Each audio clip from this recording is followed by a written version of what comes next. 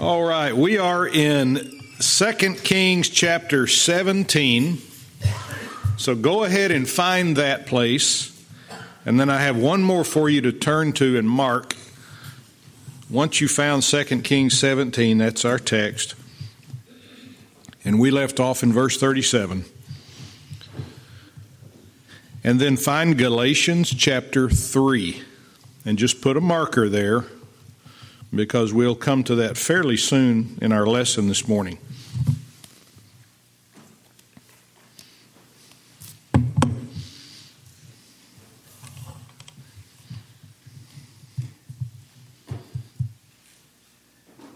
Ann reminded me that when the televisions were as thick as they were wide, before the plasma screen, when you had to be a man to pick a television up,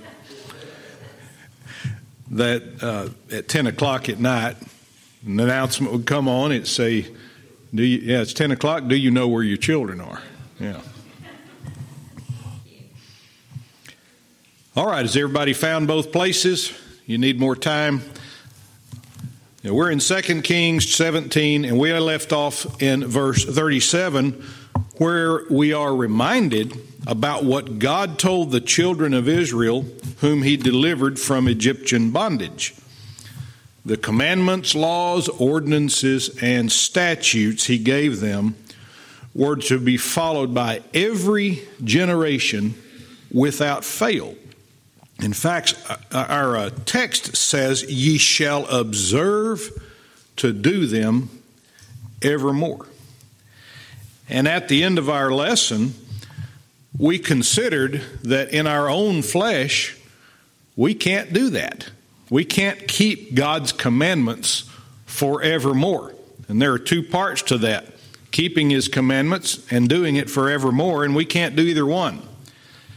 And even if we could keep God's commandments in the flesh, Brother James, I love that suit. Man, that looks good on you. I hope we get to pan over to him at some point during the Sunday school lesson. And even if we could keep God's commandments in our flesh cannot live forevermore.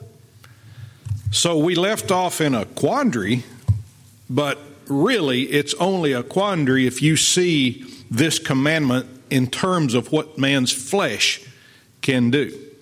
And unfortunately, that's where a lot of religious people are bogged down right now, is trying to figure out, what is it that I need to do to make myself more holy? What is it that I need to do to make myself more presentable to God? And that's the devil's treadmill, isn't it? You just never do get off of it. And the devil will tell you, if you look at this command, and I'm sure he told Israel this, that God has given you an unreasonable command. You can just hear the devil suggesting that, like he did to Eve when he said, ye shall not surely die, disagreeing with God. And the devil has convinced you that God has given you an unreasonable command because you can't possibly keep it. And how could God do such a cruel thing, requiring holiness, perfection, and yet knowing by his perfect foreknowledge you would not be able to accomplish that. So let's see what else we can learn about this command in order to keep from being troubled about it, if you're troubled. And knowing what we know so far, we might ask, how then could God tell Israel to keep his commandments forevermore? And let's remember something we learn about the law given in the Old Testament. And this is where I've asked you to turn to Galatians 3, so go ahead and flip over there now. You should have it marked. And I'm going to read verses 21 through 26 and make some notes there. Galatians 3, 21 through 26. Is the law then against the promises of God? Now let's stop right there, because this would be the kind of question the children of Israel might ask when God says, you shall observe to keep these commandments, laws, statutes, and ordinances forevermore. They might say, wait a minute, we can't do that. And God has yet promised us through an everlasting covenant. He made that covenant with Adam, and then, of course, he had one with Noah. And they're all the same covenant, by the way. They're all the gospel covenant. And with Abraham and Isaac and Jacob. And how then are we going to be the beneficiaries of that if we can't keep the law? And so Paul asks this question on behalf of people who had that question. Is the law then against the promises of God? God made a promise to Abraham. I'll read you that one. It's found in Genesis 17:7. And it says, "And I will establish my covenant between me and thee and thy seed after thee." Now we're reading about Abraham's seed, at least through in the flesh, when it comes to Israel. "Thy seed after thee in their generations for an everlasting covenant, to be a God unto thee and to thy seed after thee." So the covenant is everlasting. It's forevermore. But the perfect keeping of the law forevermore is impossible. So how can God keep his promise if the people can't keep the law? In our text in 2 Kings, God had commanded his people, "Ye shall observe to do forevermore." The statutes, laws, ordinances, commandments is what it's talking about. So listen to how Paul answers that question. Is the law then against the promises of God? As we continue reading in Galatians 3, and I'm going to reread the first sentence and then I'll keep reading from there. Is the law then against the promises of God? God forbid. For if there had been a law given which could have given life, not physical but spiritual life, verily righteousness should have been by the law. But the Scripture hath concluded all under sin. That means, has said every one of us are under sin. Nobody has kept that law that was supposed to be kept forever. That the promise by faith of Jesus Christ might be given to them that believe. But before faith came, we were kept under the law, shut up unto the faith which was afterwards be revealed. In other words, we hadn't seen it yet. Wherefore the law was our schoolmaster to bring us unto Christ, that we might be justified by faith. But after that faith is come, we are no longer under a schoolmaster. For ye are all the children of God by keeping the law and the commandments forevermore? No, by faith in Christ Jesus. And that's a wonderful image there. A schoolmaster is an instructor, a teacher. And that's what the law did. The people who thought, well, there were Pharisees who were dead in their sins. In Jesus' day, we read about them, who insisted that in order to be accepted by God, you had to keep not only the law, but all of these men's traditions that were added to it by them. And that you just had to keep on, keep on, keep on. And they were the same ones who told those Galatians that except you be circumcised after the manner of Moses, you cannot be saved. They'd made a mess out of it. They did not teach the law as a schoolmaster, but as a law that could give life. And Galatians said the law can't give life. The schoolmaster, that teacher, that instructor, that's what the law was that showed us that we're all sinners. And it showed us that eternal life is not to be found in the keeping of the law. Now that ought to be a giant relief for the unbeliever who has in his own flesh tried and hit the reset button over again and surrendered to God and yielded to God and rededicated himself to God and done all those things. That ought to be a relief to that person to know that eternal life is not found that way. The law actually taught us, it brought us to this truth that without faith, it is impossible to please God. The law was not cruel. Some people say, well, and that's what the devil will tell you. How can God tell you you've got to keep this law to have eternal life, but you can't keep it? What a cruel joke. The law is not cruel. The law is good, the Bible says. The law is the one who showed us one who would forevermore observe to do God's commandments. See, that's what Jesus did. He observed to do forevermore the commandments. That was the command God gave the children of Israel in our text and before then as well. And when we realize that we are crucified with Christ, that we are dead indeed unto sin, but alive unto God, not through the keeping of the law, but through Jesus Christ our Lord, then we realize that Jesus has already accomplished what we failed to do and could not do and cannot do and will not do. And in their flesh, it was impossible for the children of Israel to obey God's commands forevermore. So that law was their schoolmaster.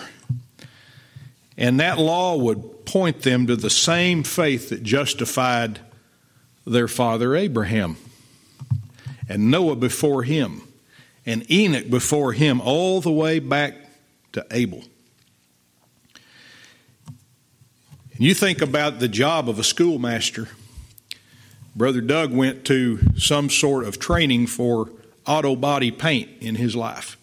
And there came a time when the person who taught him, I assume I'm telling this right, the person who taught him said, okay, Doug, I've brought you to the point with everything I know that you've got to go out from here and do this yourself. So the schoolmaster's job is over with at that point. The schoolmaster job has accomplished what it needed to accomplish at that point.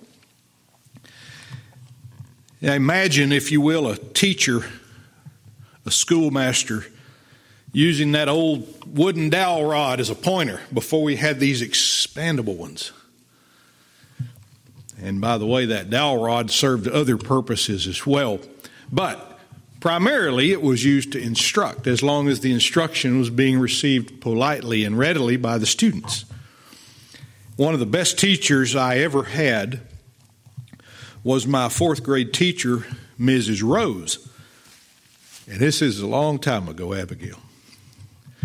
And back then, our fourth grade teachers taught every subject, including PE. You were with them the entire day. At that time, you didn't go from one class to another, to this specialist and that specialist. And she was a very good teacher, especially when it came to learning math. And when she taught us how to multiply 2-digit and 3-digit numbers, she used a chalkboard and that wooden pointer. And the truth Ms. Rose conveyed to us was on that chalkboard. She had written it on that chalkboard. But if she hadn't have taken that pointer and, being a schoolmaster herself, pointed us to the truth on that chalkboard, we would have never paid attention to it. We would have thought, oh, somebody worked a problem out there, and we would have looked wherever it was she was pointing. But to teach us the truth about that math, Mrs. Rose had to take that pointer and show us what we needed to learn. And by pointing us to the chalkboard, she brought us to the truth that was written on it. Mrs. Rose wouldn't be around to do my multiplication for me when I left her class. She wouldn't be around to do it for me when I tested in her class. She had to bring me to it, and at that point, her job was done. And one of my classmates challenged Mrs. Rose and me to have a contest to see who could work out a multiplication problem the fastest. I was pretty fast at math. I still am, but not as fast as I was in third and fourth grade. And so we were on different ends of the chalkboard, and Mrs. Rose had a problem written out by somebody in the class, and they kept it covered, and then they wrote my problem out and kept it covered. And so we were there ready with our chalk, and they said, go. So after the command was given to start, I looked over and I noticed Mrs. Rose was riding so fast that the fat and the loose skin on her arms was jiggling, and I got tickled. And she beat me. Not by much, but I was second place. Now, Mrs. Rose has been dead for many years, but I will never forget how she, as my schoolmaster, brought me to the truth of 3-digit multiplication. Now, I don't know if that helps you understand what a schoolmaster does, but only when the children of Israel realized that the law was their schoolmaster and it was pointing them to a truth, bringing them to Christ, only then will they understand that in Him they could observe to keep God's commandments, God's ordinances, His laws and statutes forevermore. That's where your hope is, to keep God's law, is to be one with the one who kept God's law. Jesus said to the self-righteous Pharisees, which of you convinceth me of sin? In other words, if you held a trial right now, which of you could convict me of sin? None. They accused him of blasphemy, but their prosecution failed. Look back in your text now in verse 37. We're back in 2 Kings 17, verse 37.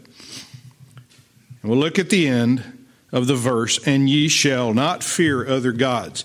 Now that's been said before, and it'll be said again.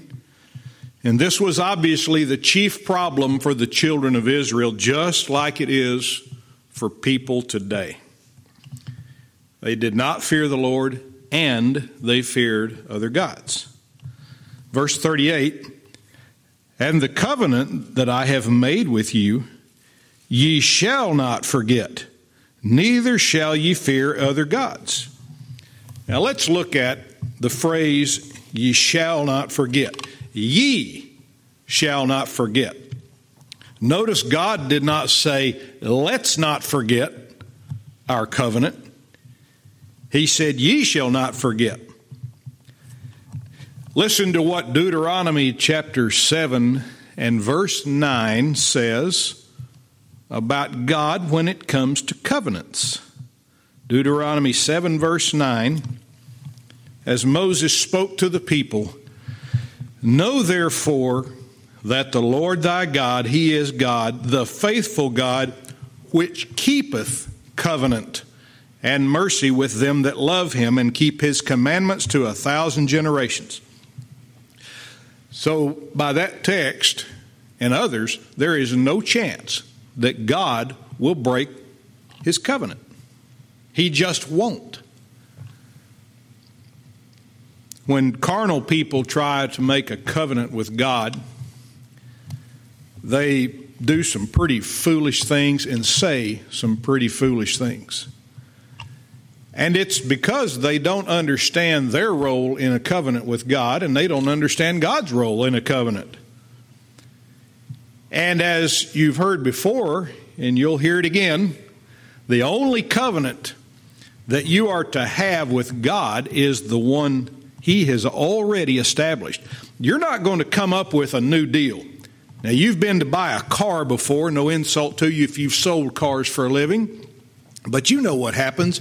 You go in there and they draw the four square and try to hook you into an interest rate and a monthly payment and all that. And if you really press them, they'll say, hold on, let me go in here and talk to the manager. We could get rid of the manager if you'd learn to do his job. Let me go talk to the manager. And some point along the way, if you hang in there and if they really want the sale, guess what you end up coming up with? A new deal, a new covenant, a new agreement. Well, how about if we lower the interest rate and we increase the number of months it takes you to pay this deal off? Well, that's not a deal for you, that's a deal for them. But you have a new deal, and you have to both agree on it, and it can change. and you finally sign it, or you walk out and take your keys with you. Don't forget to do that. But when people say they have a covenant with God, they act like it's a negotiation, and it's not. Buying a car is a negotiated covenant. We don't negotiate covenants with God. He doesn't negotiate them with us. He says, this is my covenant. He didn't ask Abraham, I'm trying to think of something that we can both agree to. He didn't do that. He said, this is my covenant. God always sets the terms for the covenant. Our part is to agree. What did the people at the foot of Mount Sinai say whenever God gave them the commandments? He said, all that the Lord has said, this will we do. That was them saying amen to the covenant. Man has shown, both in the Bible and in our day, in the days of our forefathers, that he's a covenant breaker. And you just think of all of the peace treaties that have been signed in the history of mankind, and every one of them are broken. You think of the agreements and treaties and the nuclear non-proliferation treaties that we have with other countries. You think they or we are keeping those? No, not a chance. And so if mankind has broken covenants with mankind, how much more egregious is it when man breaks covenants with God? Our business is to keep the covenant God gave us through the gospel, the shedding of the blood of His Son for our sins. And just so we don't miss this, let's look at this word forget in our text, because he said, you shall not forget. And let's see how we might learn not to forget the covenant, or really any of God's word. The word forget doesn't have a mysterious origin here. It simply means to mislay something, or to be oblivious to it because of a lack of attention to it. That explains why you forget where you laid your keys. You took your keys. At the moment you took your keys out of your engine to go in the house, that was important to you. You didn't try to drink coffee and open the door and take your keys out. You took your keys out, so for a brief moment, a second or two, that was important. Turn the keys off, take them out. When you got in the house, you had 14 other things on your mind.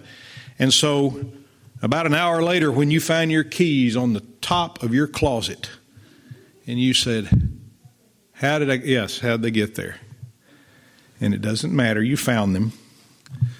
But that's because you had a lack of attention to the disposition of your keys. You normally put them in a drawer, you hang them on something, or you have a catch-all they go in. There's a pattern you have so you can find them next time. But you forgot it because you didn't pay attention to it at that moment. And your mind wasn't constantly on them. Well, forgetting God's word, when we look at this word forget here, forgetting God's word, forgetting God's covenant, doesn't mean being unable to remember every word you read. I memorized several chapters in the Bible a few years ago. It took a long time. You got to do it every day. You've got to stay on it or you'll forget them.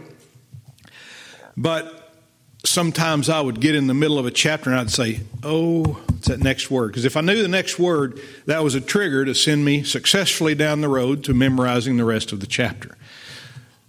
Well, when I forgot God's word at that time, that wasn't the same as forgetting when it comes to this covenant. Because I was paying attention to it. It's just that my frail brain, with all of its weaknesses and distractions at that time, could not recall that specific word or perhaps that specific verse to move me along in my effort. I wasn't oblivious to it. I just forgot it. But the forgetting God's word here means more having paid little attention to it, so it is oblivious to you. That's what happens when you just set your Bible to the side and you dust it every week when you dust. but you don't open it and read it. You know, I saw, Alice, I saw that picture that you posted visiting Miss Hensley, and it was precious. But, you know, I zoomed in on something. Her Bible's not any bigger than mine, brand new. That Bible looked like it was this tall because the pages, every page in that Bible has been turned and handled and worn and sweated on, and maybe there are even tears on some of those pages that have dried up. And so every page was wavy, which made it look about this tall to me. I saw that. You know why that's that way? Because Mrs. Hensley didn't just set a Bible in her room as something for people to look at and say, oh, well, that's so sweet. She has a Bible. Oh, that's her lifeline. Her food and her drink and her medicine and having the best of care there are important. But her lifeline is that Bible, the words in it. And so she doesn't forget God's word as the children of Israel did. She's not oblivious to it. You know, I had a colleague one time who would occasionally take the Lord's name in vain. And when I'd hear it, I was just a shudder that goes down my back of my spine. And I hope you feel the same way. It's such a terrible thing to hear. But I asked him, I was in the car with him one time when he did that, and I asked him, since we were in private company, I said, do you realize what you're saying? And he said, what? He didn't even know he said it. He wasn't aware that he had said it. And I said, you took the Lord's name in vain. And he said, oh, I'm sorry. And I said, well, I don't know what else I said to him. I had talked to him about salvation, so had Brother Fulton. He knows who I'm talking about. But the command not to take the Lord's name in vain was something he was oblivious to. He had forgotten it in this sense. He's heard of it before. He's heard of the Ten Commandments. So how then do we keep from being oblivious to God's word, his covenant? How do we keep from forgetting it? Well, here's the answer. It's found in Deuteronomy chapter 4 and verse 23.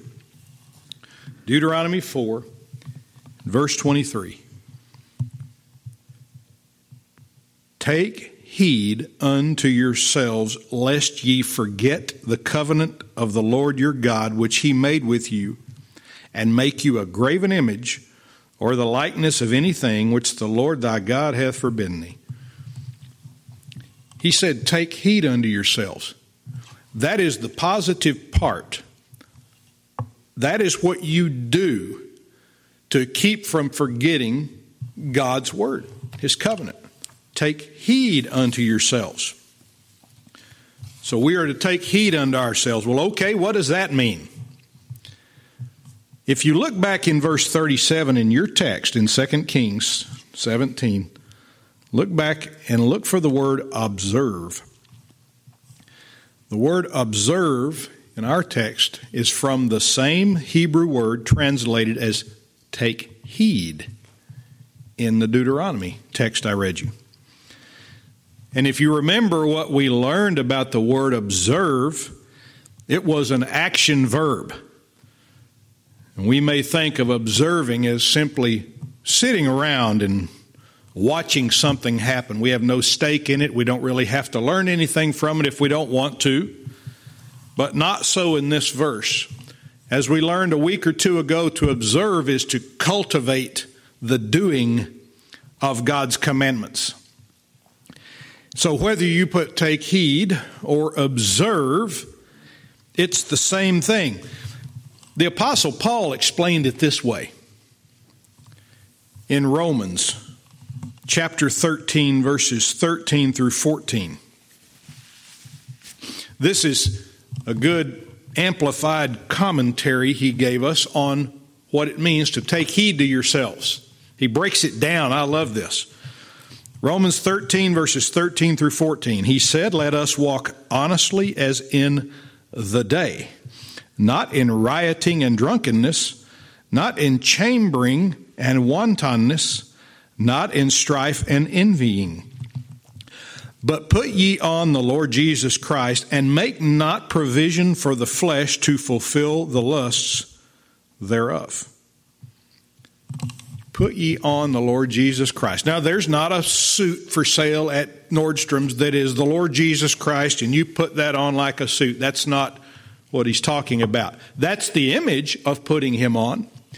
As God clothed Adam and Eve with the coats of those animals, they put on those coats. Well, he put them on them. He clothed them. And those skins were a type of the robe of righteousness, of the righteousness of Christ.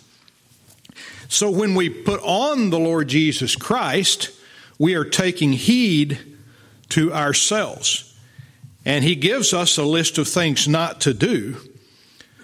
But when you put on the Lord Jesus Christ, you make provision for the faith rather than for the flesh. Because observe or take heed, those are action verbs, and that's what you're doing.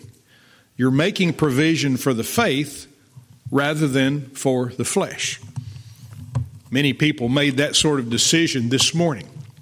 They said, well, I know what time my church begins, and there's a Bible study going to be happening there.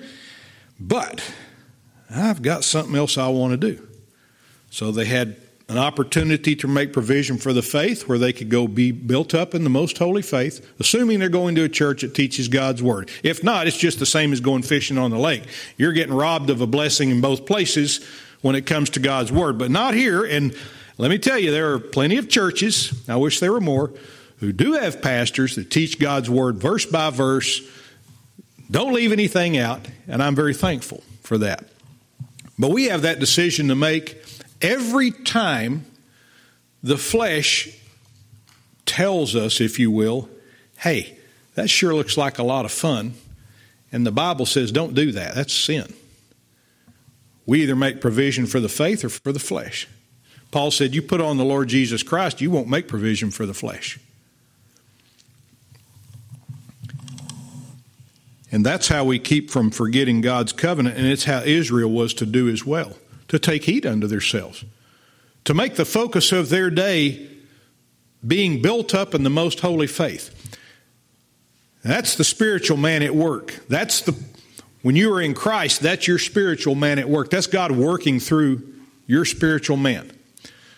And what happens, as we talked about last week, you get up in the morning and you do your Bible study, and you can't even hit breakfast without having a sinful thought or saying something to your husband or wife or one of the kids or somebody on the phone that was ugly or hateful or sarcastic, and you think, oh, well, that was not your spiritual man making provision for the faith.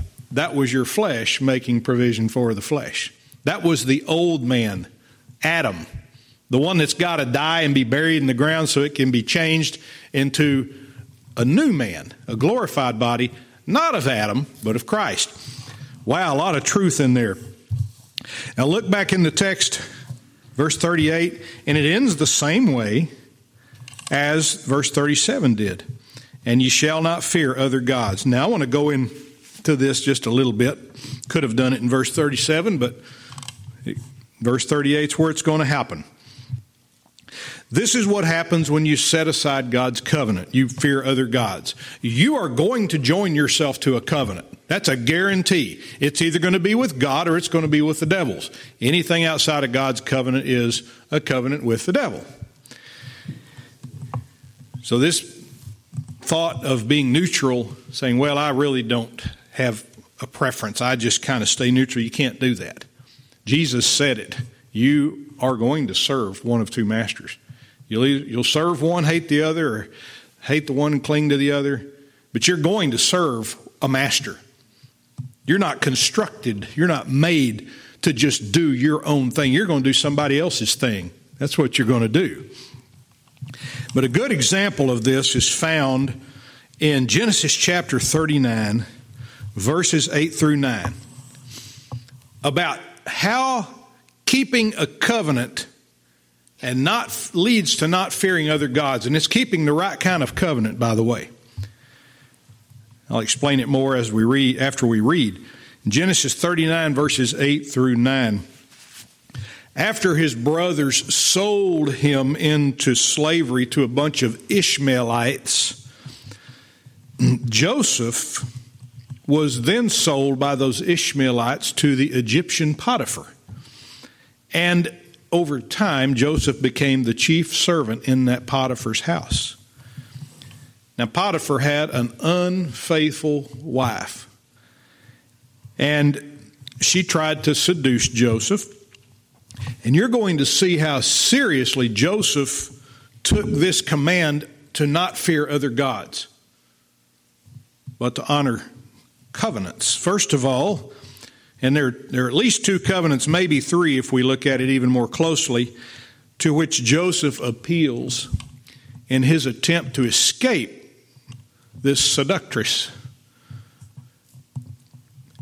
But he refused and said unto his master's wife, Behold, my master wotteth not, that means knoweth not, what is with me in the house, and he hath committed all that he hath to my hand.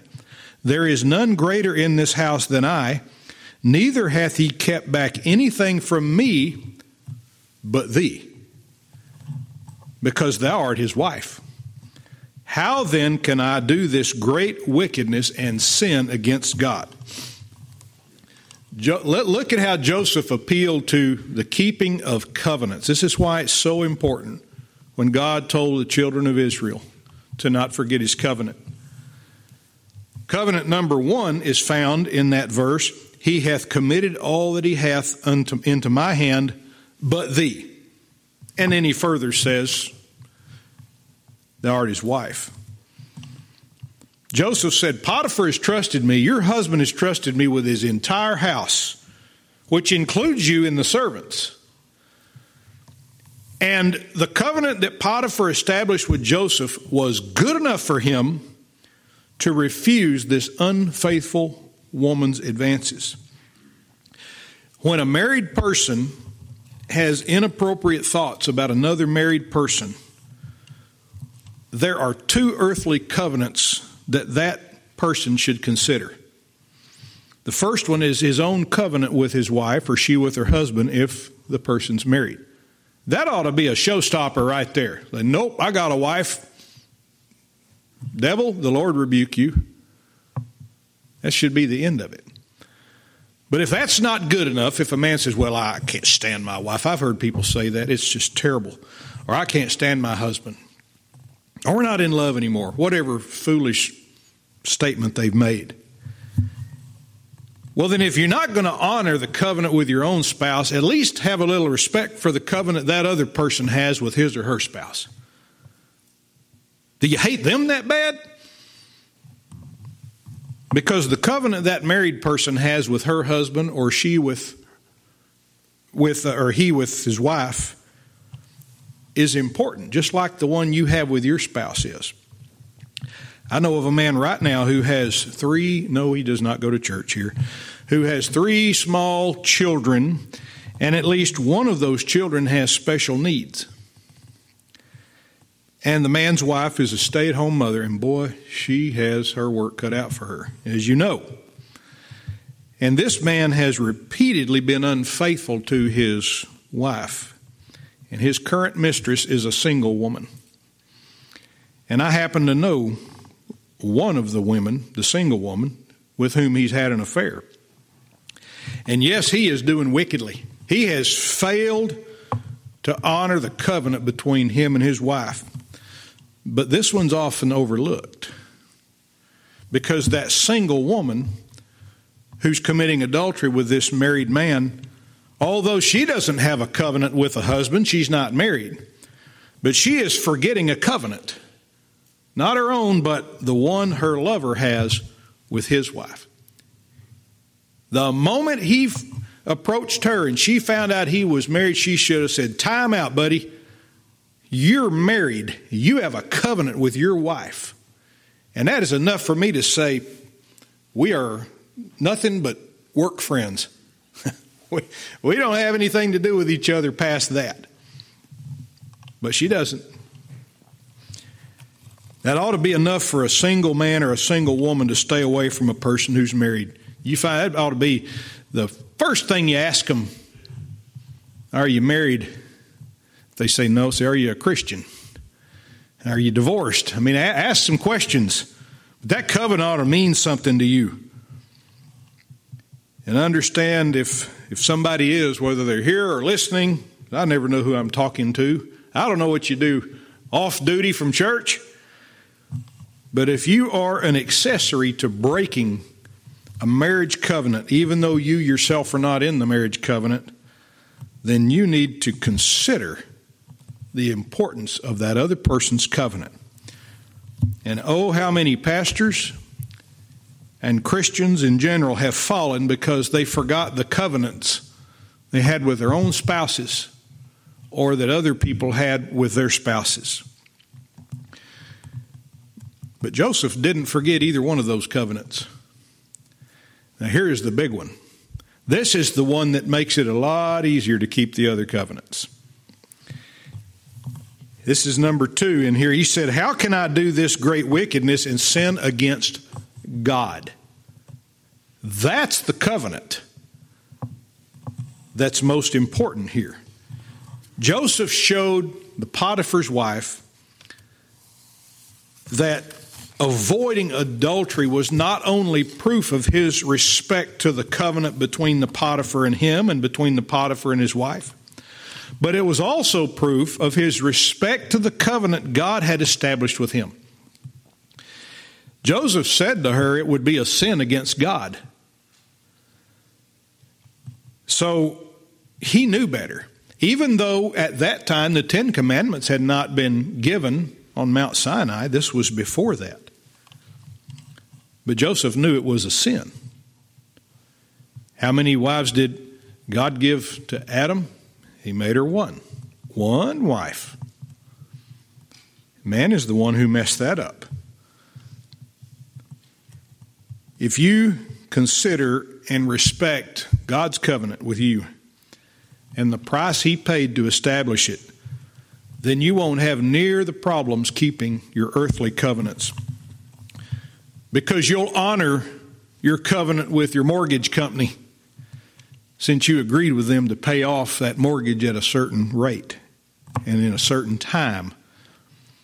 You'll honor your covenant with your student loan institution and pay off your student loans because you said you would. You won't let Joe Biden tell you that it's okay to break that covenant and just not pay your student loans off. You signed your name on there when you were in need, when you didn't have the funds to go to college, and you said, I'll pay it back. It doesn't matter what anybody else says. You pay that money back, every dime of it.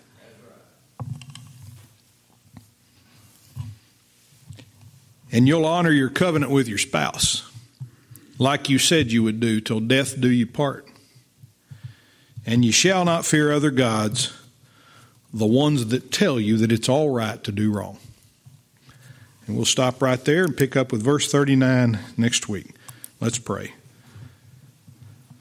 Father, what a good time it's been in your word this morning. You've taught us so much, and we're very thankful for it.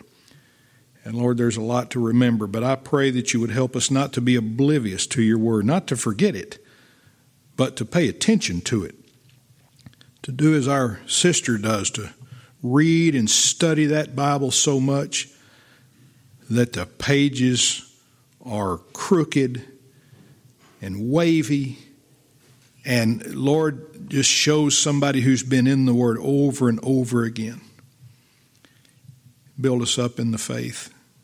And we pray that you'd glorify yourself in the next hour as we sing and encourage one another and hear our pastor teach from your word. And we pray it in Jesus' name. Amen.